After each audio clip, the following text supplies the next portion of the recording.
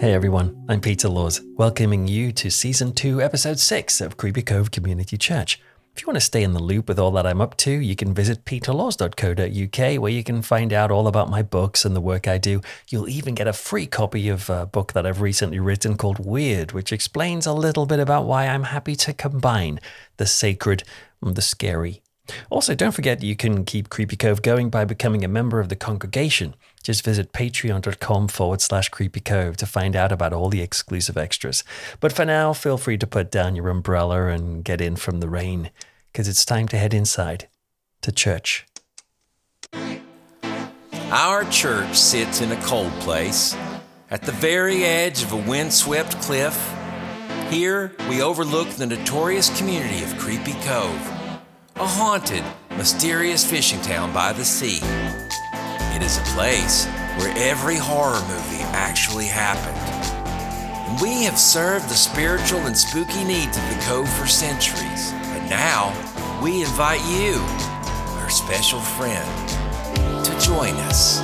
So come on in, shake off the rain, because the After Dark service is about to begin. This is Creepy Cove Community Church. We bid you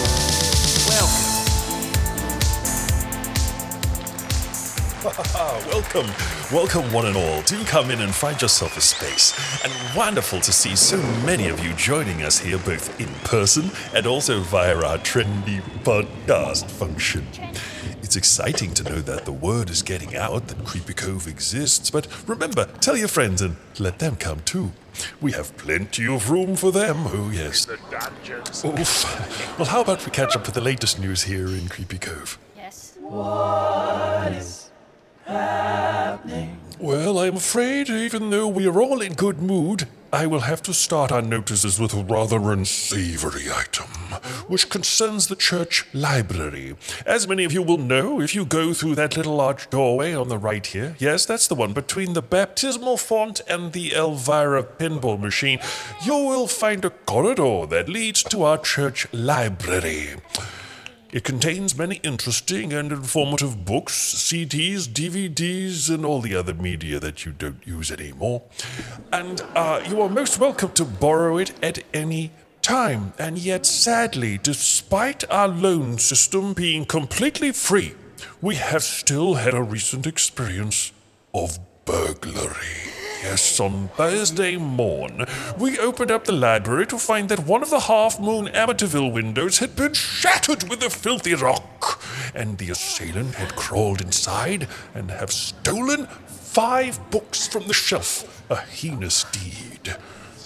So while we do not wish to turn you all into curtain-twitching paranoids who suspect even your closest family members of this sickening crime, we would still request that you keep out an eye for the following 5 books which have distinctive stickers on the front which clearly label them as Creepy Cove Community Church Library stock. The 5 books are Watership Up, the very rare sequel to the rabbit horror book Watership Down. There are very, very few copies of that in existence, so please bring that back. Also, Making Waves was taken. That's the autobiography of the actor David Hasselhoff. We still have the autographed version, of course, but it is the unsigned copy that was taken. What to Expect When You're Expecting is a very helpful book on pregnancy, which has helped many people out in our church, and it was donated to the library by Rosemary Woodhouse. But that's gone too, so we'd like that back, please. Another book that was taken was the Necronomicon, which really needs to be consulted under the watchful eye of our church library experts, so one worries about it being out in the wild. And finally, 50 Shades of Grapes. That's a delightful gardening tome that is a handsome addition to any coffee table. Please, would you return our most treasured tomes to us? Simply pop them through the letterbox, perhaps, or send them in a jiffy. By which I mean in a jiffy bag, a padded envelope, rather than a speedy time frame, though, to be honest, thinking about it, we'd like them back soon anyway. So actually, yes, send the books back in a jiffy. And if you happen to be the person who has stolen these things, could I just say, If you're suffering or struggling at the moment with some sort of kleptomania, or you require support in pregnancy, or you simply want to summon the Elder Ones or David Hasselhoff, please talk to us. We would be most willing to help you if you're in a struggle at the moment. So don't think we're going to murder you when you return the books. Please do. Well, moving on from that crime most foul, we go to another item which is more pleasurable. It is my absolute delight to welcome a very special guest to our stage. And before she arrives, I do have to say a word of reassurance, as I know that some of you in the church have expressed great concern and dread at her presence. You see, if you are a vampire here tonight, please would you feel at ease, for we have asked our guest to refrain from killing you for the duration of the service. Indeed, I think you're going to be pleasantly surprised to find that you can even be at ease around her from now on. You see, our lovely guest tonight is none other than local high school personality, cheerleader extraordinaire, and ruthless yet witty destroyer of the undead. It is, of course, Buffy Summers, also known as Buffy the Vampire Slayer. So, Buffy, if you could make your way up to the... Oh, one moment. She appears to be on her flip phone. Buffy! Buffy! What do you want? Buffy, are you ready to come on the stage for a little tete-a-tete? Okay. Yay, here she comes, a moving and a grooving. Well, hello, Buffy, and a huge welcome to you. You're unconscionably spiffy. Oh, what a lovely thing to say. Well, that's just my way.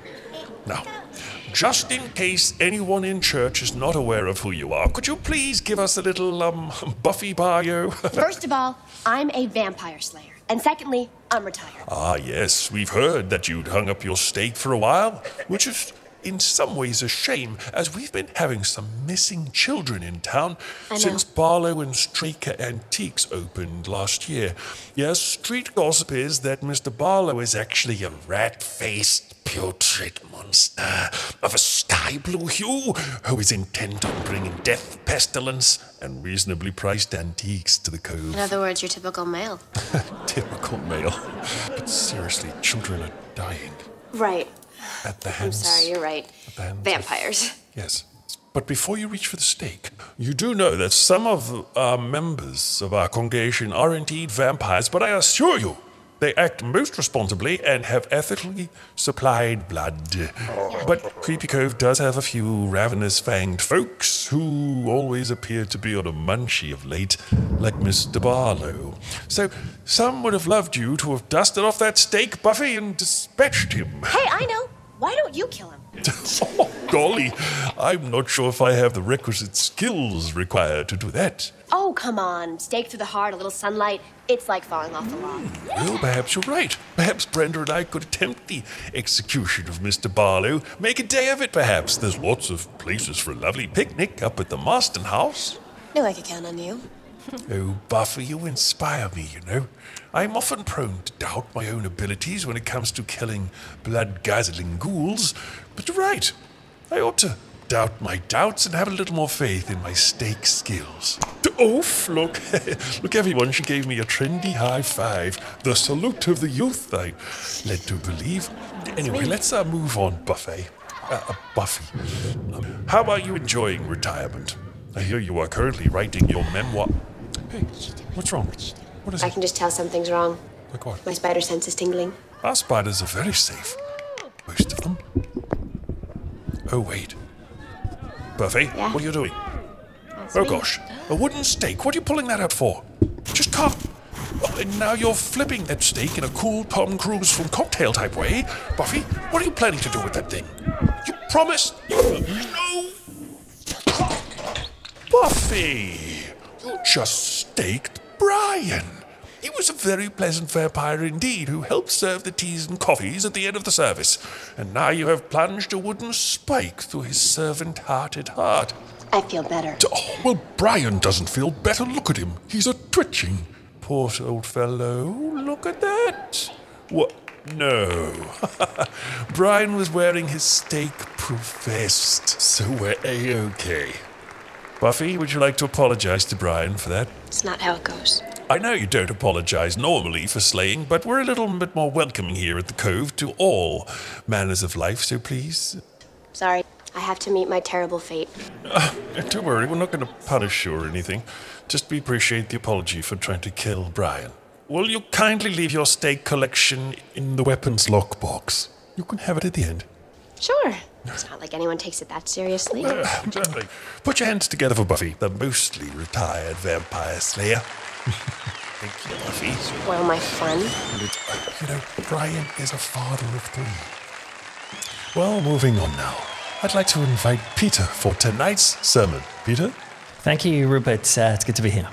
But before we go into that sermon, we're going to have a Bible reading, and we are honored to have it read to us tonight by Countess Michala Karnstein, who some of you know better as Carmela. Hello, Peter.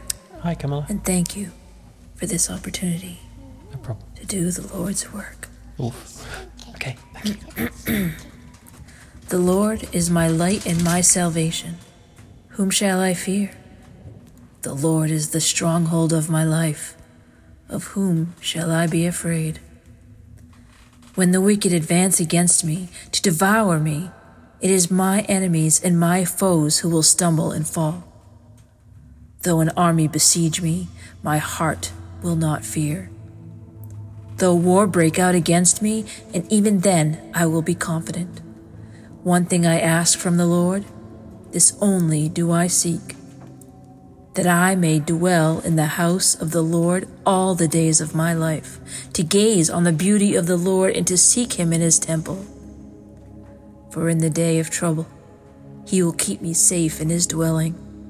He will hide me in the shelter of his sacred tent and set me high upon a rock. Then my head will be exalted above the enemies who surround me. At his sacred tent I will sacrifice with shouts of joy. I will sing and make music to the Lord. Hear my voice when I call, Lord. Be merciful to me and answer me. My heart says of you, seek his face. Your face, Lord, I will seek. Do not hide your face from me. Do not turn your servant away in anger. You have been my helper. Do not reject me or forsake me, God my Savior. Though my father and mother forsake me, the Lord will receive me. Teach me your way, Lord. Lead me in a straight path because of my oppressors. Do not turn me over to the desire of my foes, for false witnesses rise up against me, spouting malicious accusations. I remain confident of this. I will see the goodness of the Lord in the land of the living. Wait for the Lord. Be strong and take heart and wait for the Lord. Thank you, Carmela. It's very powerful. Thank you. And thank you. Hey, everyone. Nice to see you once again. And I'm glad to see that Barry's doing all right. Well, I want to get started by telling you a quick story. I was in a garden center once because I wanted to buy a wheelbarrow, because that's the type of rock and roll life that I lead. And I went to the wheelbarrow section, which was outside. And it's an important detail to know this was outside, right? And they had lots of bog standard wheelbarrows all over the place, but they didn't have the right aesthetic for what I was looking for. You see, I'm a stylish type of fella, and I like a certain type of wheelbarrow. So I looked high up on a shelf, and I could see these smooth, molded green plastic ones with red handles sticking out. And I thought, yes, that's the wheelbarrow for me. So I reached up to grab the handles, but I couldn't quite grab it properly, and so I had to go up on my tiptoes, and I pulled down the handles, and I remember thinking, crikey, this thing must be really heavy, sturdy, and well made, because it feels, of good quality and hefty. But as I pulled the handles down and jerked the thing downwards, I discovered why it was so heavy. My foolhardy mistake. You see, the reason it was so loaded was because it had been raining that morning. And as soon as I tilted this wheelbarrow in this public shop, this garden center, I ended up pouring a few gallons of dirty rainwater on myself. I was drenched. Now remember, this is a shop where, there's people in it and stuff. And everyone around me looked over and saw this kind of deluge hit me. And I looked at them like a kind of drowned rat, and everyone just sort of averted their eyes. Everyone was embarrassed for me and no one mentioned it or said anything. And I have this bad habit sometimes. If I do something embarrassing in public, if you trip over a curb or something, my brain says, well, make sure you just let out a very visible and audible laugh. So to show everyone around that you can see the funny side of your faux pas. Well, I let out a forced laugh after this water hit me on the head, which came out a lot louder than I expected. So just for about 10 or 20 seconds, I was just there like this really weird, creepy guy covered in filth, laughing like a maniac. Oh man, it was terribly embarrassing. And now every time I see a wheelbarrow, I'm taken back to that hideous moment. I don't know if I'll ever touch one of them again in a hurry. But listen, I share that story with you because there is a subject that I want to talk to you about, which reminds me of that wheelbarrow incident. It's a thing that people can get so freaked out about that they simply avoid discussing it altogether, because if they were really to get to grips with this subject, especially amongst their peers, they would pull down a whole lot of embarrassment on themselves. The subject that I'm talking about is doubt. Yeah. I want to talk to you about those times when you may come to doubt your own worldview or beliefs. Now, this can be a religious worldview, but it doesn't have to be. It might be another way of looking at the world. But just think about those moments where what you've always thought was true and you're like, yeah, this is how I view the world. And you get to a point where you lie there in bed perhaps at night and you think, crikey, what happens if I'm wrong? Those moments of doubt can be really unsettling, and so unsettling that we can avoid discussing them with other people, especially when our peers might get shocked to hear us express that we have doubts about these things. This is especially true in a church scenario. I mean, I've seen church pastors, for example, stand in the pulpit and openly admit to struggles. They'll put their hands up and they'll say, I've got to tell you, everybody, I struggle to pray sometimes. It's hard, isn't it, guys? And they might say, yes, I'm the first to admit I can be unloving. Sometimes I can be judgmental. So thankfully, church leaders are willing to admit that they are not perfect. Not all of them are, but many of them are willing to admit that. But it is very rare indeed that I have ever heard a church leader in a pulpit stand up and say, you know what, everyone, I've got to admit to you, sometimes I'm not so sure if God exists. I have my doubts sometimes. That isn't often said because doubt is taboo, and not just in religious settings either. It can work the other way. Imagine if you're part of a group of friends who are very strong atheists, for example, and you might feel equally embarrassed to admit that occasionally you doubt your atheism. You worry they might think you're stupid in the same way as the religious person may worry about admitting their doubts because they may think others will view them as a kind of heretic or something like that. So admitting that we sometimes doubt our own worldviews can be a touchy subject and one that we don't feel able to discuss openly. You see, admitting that we are sometimes shaky about our own beliefs can be a bit like the topic of, it's like the topic of bowel movements. It's there, and most of us know it's there with everybody, but it just doesn't seem to be the done thing to talk about it openly at the dinner table with friends while eating chocolate pudding.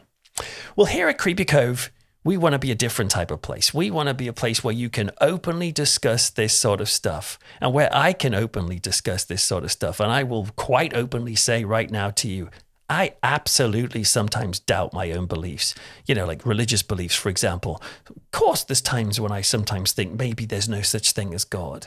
And I want to show you why this is okay, why it is okay for us to embrace or admit or live with a mixture of faith in what we believe and sometimes doubt in what we believe. And I want to get started by looking at a simple idea. And it's this. Don't be freaked out about doubt, because we doubt everything.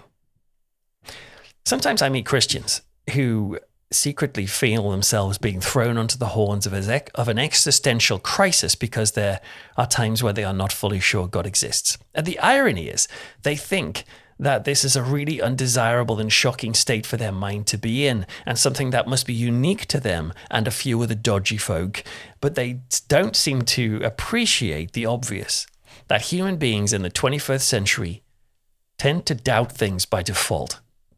And so it shouldn't be a surprise to sometimes doubt something like faith. Because what is doubt anyway? Doubt is to be undecided about the truth of something, to have skepticism, to suspect that what we think is true may actually not be as true as originally appears. Well, just think about that for a moment. That is how we approach almost all things in life. We live in a culture where doubts about multiple subjects aren't just common, but doubt is actively encouraged. In fact, you could say doubt to a certain extent is common sense. For example, we don't believe everything we see in the media, do we? And I don't just mean the mainstream media, but also independent media or social media. We talked about that last time. Is it wise to simply trust and believe everything you read out there? No. Most sensible people would say you should have a certain amount of critical thinking and skepticism when it comes to the media.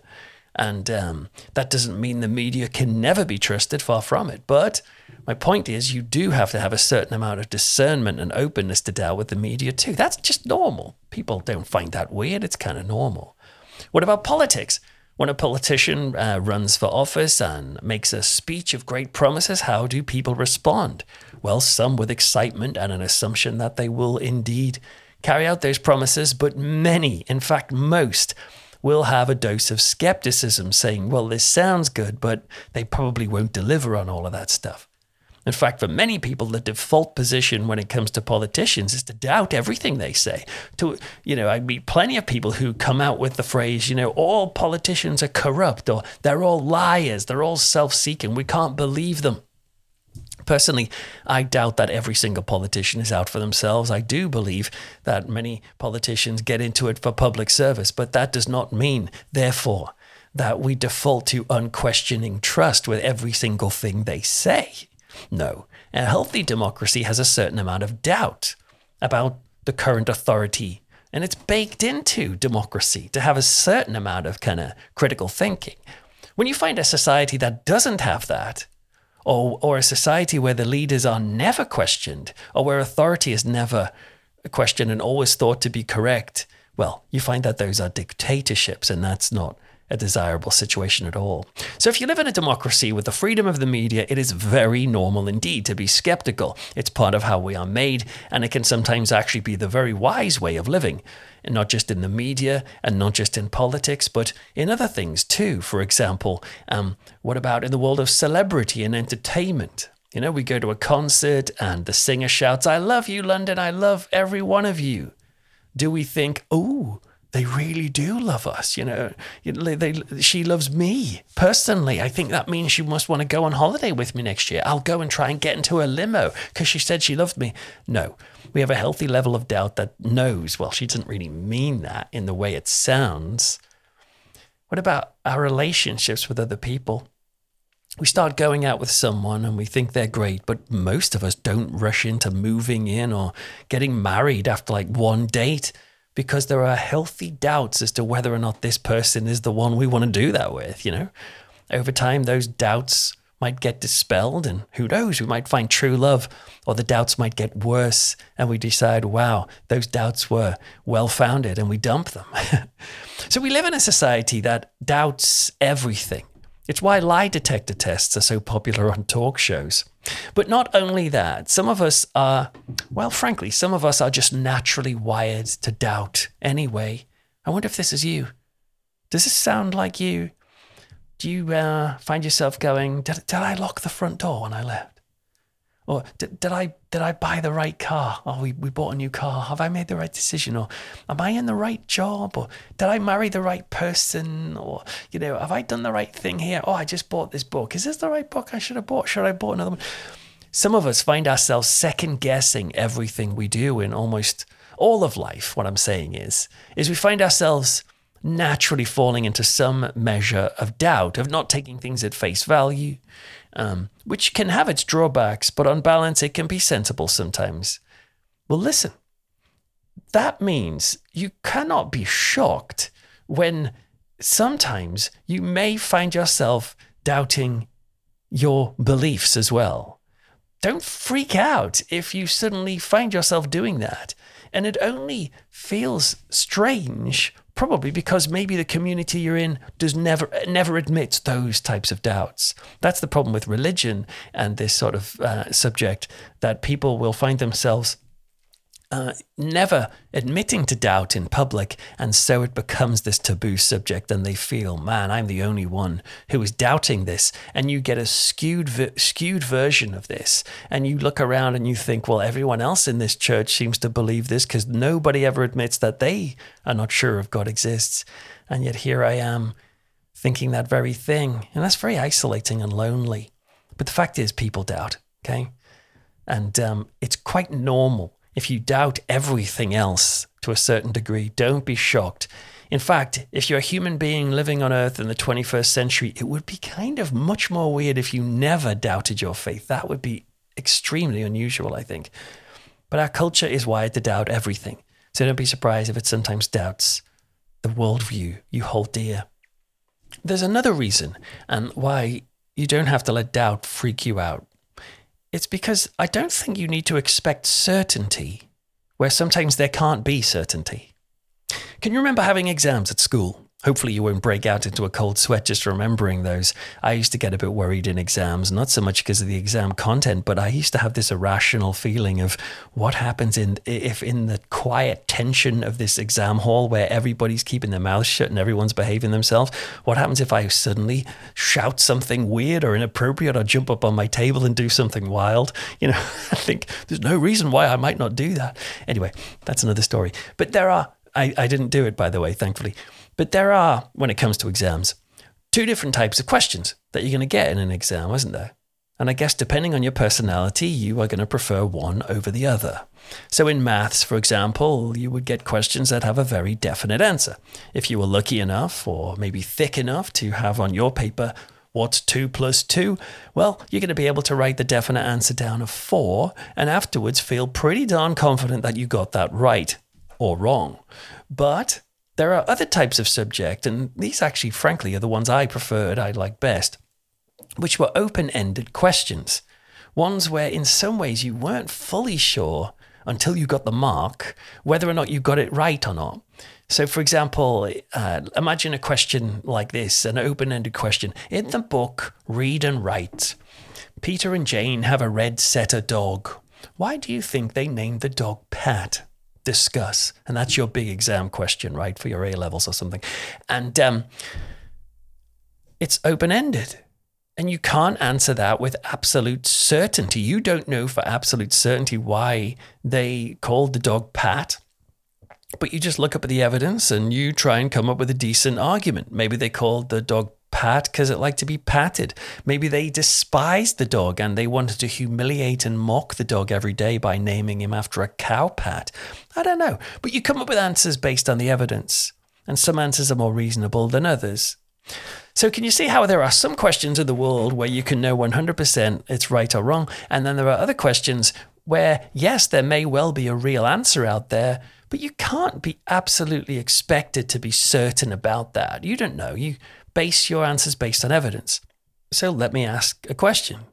Where in your life are you having doubts at the moment? Okay, and maybe you're not, but maybe you are. Where is this question of doubt troubling you? An example would be, let's say if you're a religious or spiritual person and sometimes you doubt God's existence, let's say, or whatever you see as your spirituality, and for some reason that troubles you.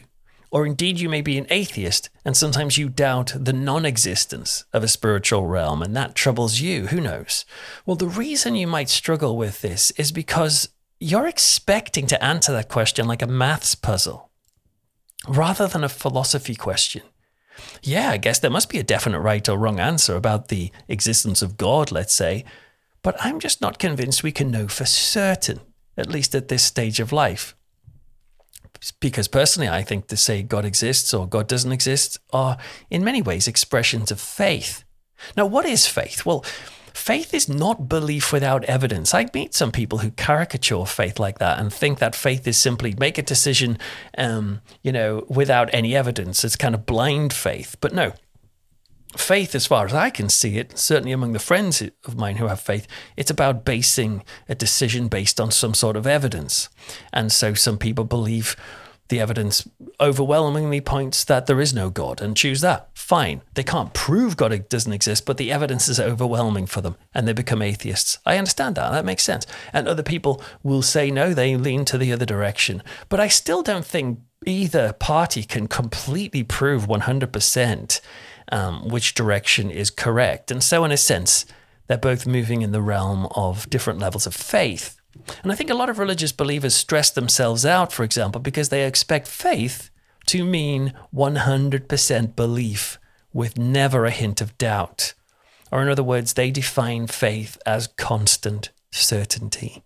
But you know what? I think there is a big difference between faith and certainty. Certainty is when you know something beyond an absolute shadow of a doubt. But faith, by its definition, I think, always has room for doubt.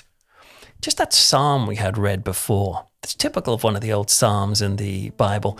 The Psalms are helpful, I think, because they show the great kind of depth and breadth of people's experience of a life with God. And so they contain people praising God and thinking he's great, and others like cursing the day they were born and feeling like God has abandoned them or doubting that God even exists. And it's kind of like normal life. And the Psalms can explore that with a lot of rich imagery and language. And Psalm 27 that we had read to us before was written by King David. And King David, described as a man after God's own heart in the Bible and someone who is seen as a hero of the faith.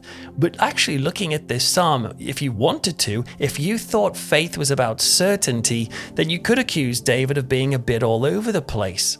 In verse 1-3, he seems pretty confident in his faith. He says stuff like, "The Lord is my light and salvation, whom shall I fear? The Lord is the stronghold of my life, of whom shall I be afraid?" And you think, oh, this guy's 100% certain that God is present with him. But then you read from verse 7 onwards and he starts to get a bit distressed at the idea of God being absent. Verse 9, "Do not hide your face from me. Do not turn your servant away in anger. Do not reject or forsake me. Do not hand me over to my enemies." He's scared. He's actually worried that God might potentially let him down. He has room for doubt. But then in verse 13-14, he comes to a combination of these two approaches, you see. He says, "I'm still confident of this. I'll see the goodness of the Lord in the land of the living," he says. But the last verse is saying, "Wait for the Lord. Be strong and take heart, but still wait." Can you see how he starts with confidence of God being there?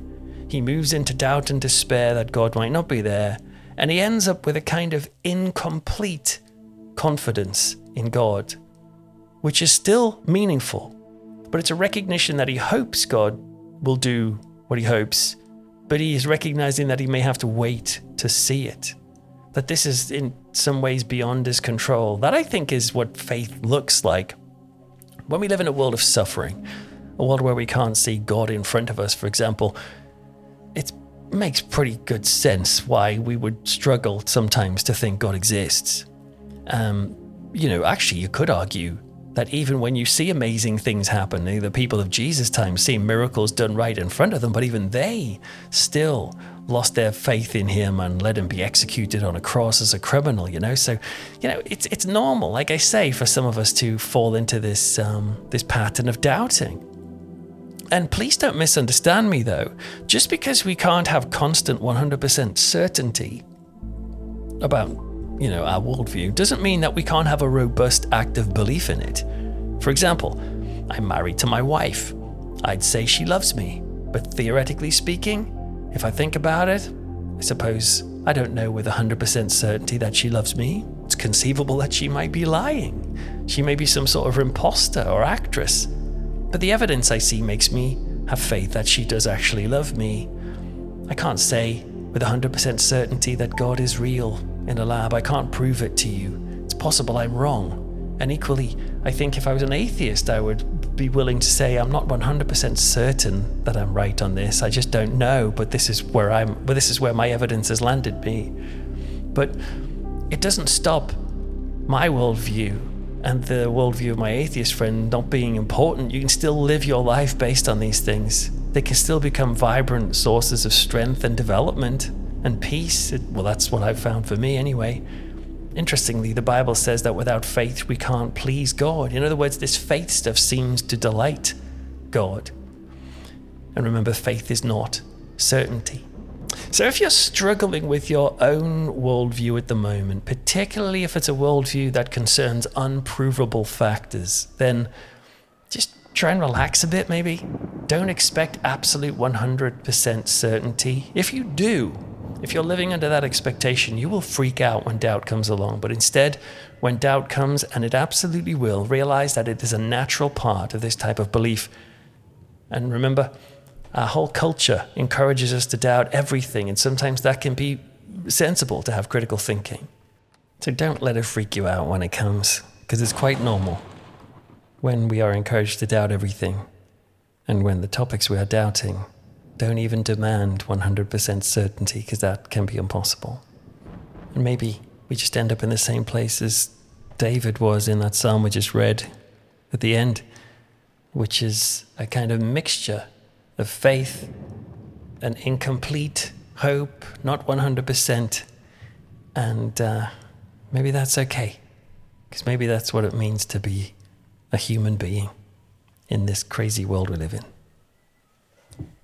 Well, we're going to keep exploring this idea of doubt in the next session, but for now we're going to move into a time of prayer and reflection and meditation, and particularly focusing on this idea of how doubt does not have to hold us back from kind of going for it in our lives. And so I want you to picture yourself at a train station, ready to catch a train.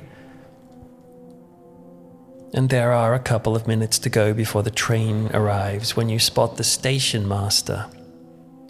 She's walking along and rubbing a cloth on the brass light fittings when someone stops her. And you can't fully hear, but you get the gist of what they ask her. And it's like this. It's, "Hey," they say to her, "I'm about to get on this train, and I would like a written guarantee that this train won't crash." And the station master looks at them funny and says, "I'm sorry, we don't give out those sorts of guarantees." And you watch that person shrug, and the station master says, "No, seriously, we don't have many crashes. I'm sure you'll be fine." But we can't guarantee that. And then you see this traveler shrug and say, "Well, without 100% proof, I'm not getting on that train," and they leave. And just as they do, the train starts coming up over the hill. You see the steam rising up. And as it approaches you, you need to think about this for a moment. Let this train represent whatever your worldview is, the thing that you find most meaning in. Might be religion, might be faith, might be something else. Maybe you're not sure about it sometimes. Well, it's up to you. Are you going to turn around and leave the station? Or would you like to live your life and get on board without a guarantee? Think about this for a moment.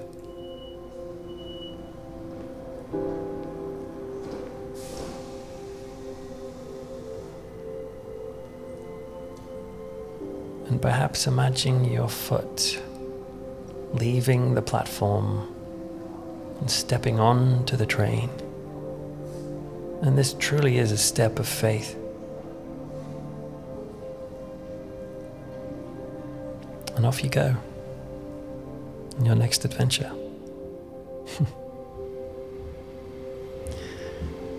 God, we pray that you'll help us in those times when we aren't fully sure what we believe, which can be scary and disorientating and lonely, to be honest. We might not feel able to share these doubts with our peers, but help us to realize that doubt is normal and that we're encouraged to doubt so many things. It's not a surprise that we doubt the fundamentals too. We even doubt ourselves. But help us to know that doubt does not have to be the disaster that it feels like.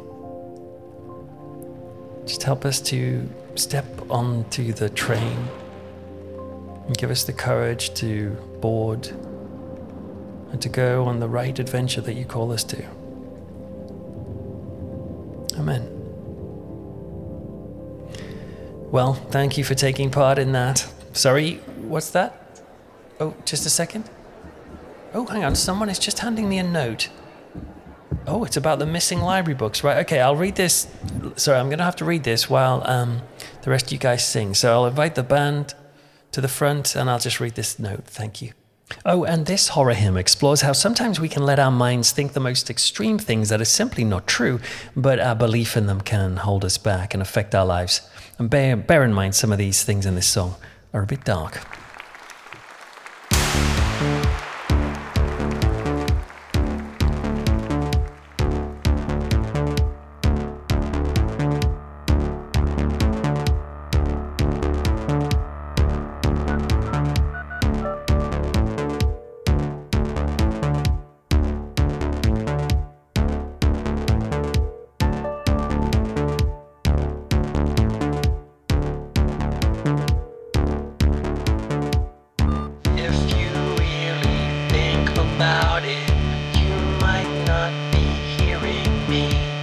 This could be a simulation where you're told that you are free. What if you are dreaming now, but when you sleep you're wide awake? You might trust your family when every smile they give is fake. This could stop me living my life.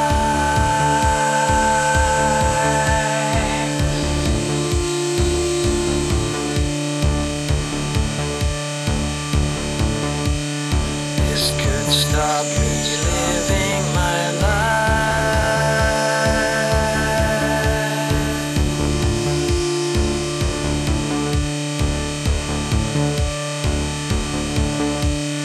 This could stop me kissing my wife.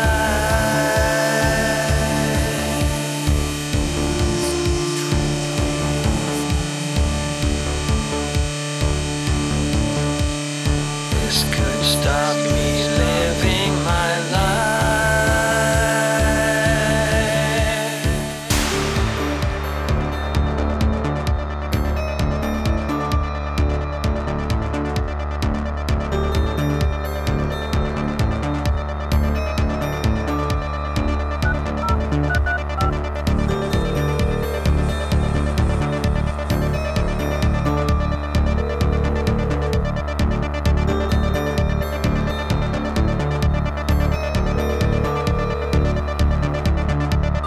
What if you're a character who lives inside a scary book?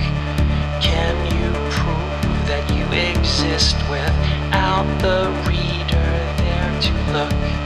Could your story be so boring that they soon will close the page? Have you pulled the carpet back to check if you are on a stage? This could stop me living my life.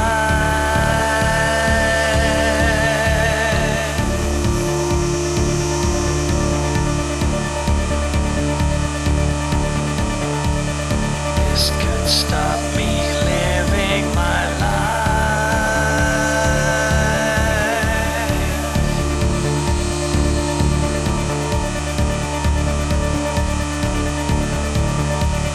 This could stop me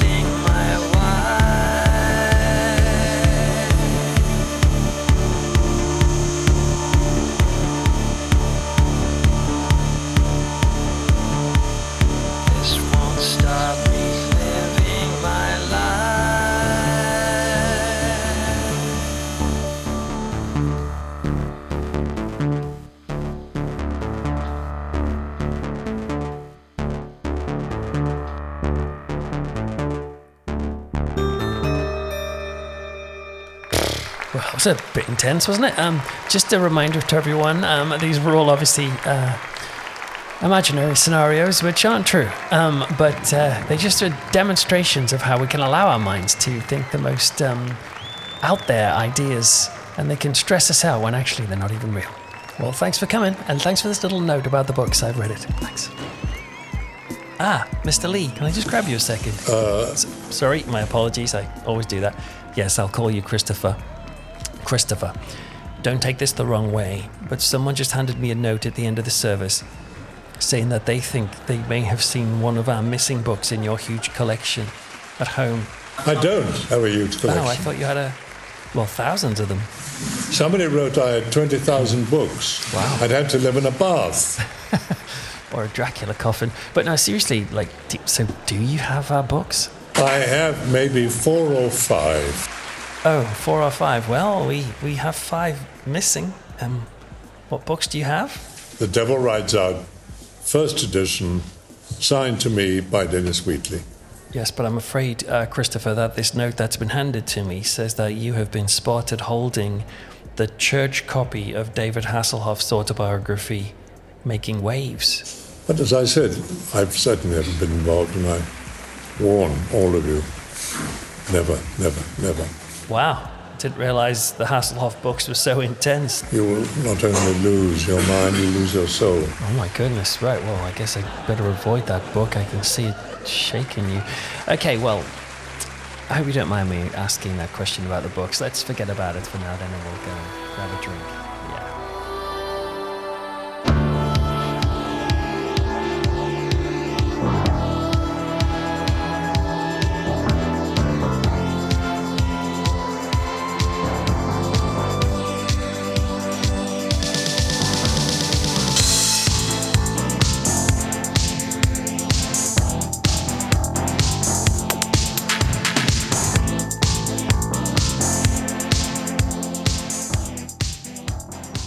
Well, thank you once again for coming to Creepy Cove Community Church. I hope you found it helpful and interesting.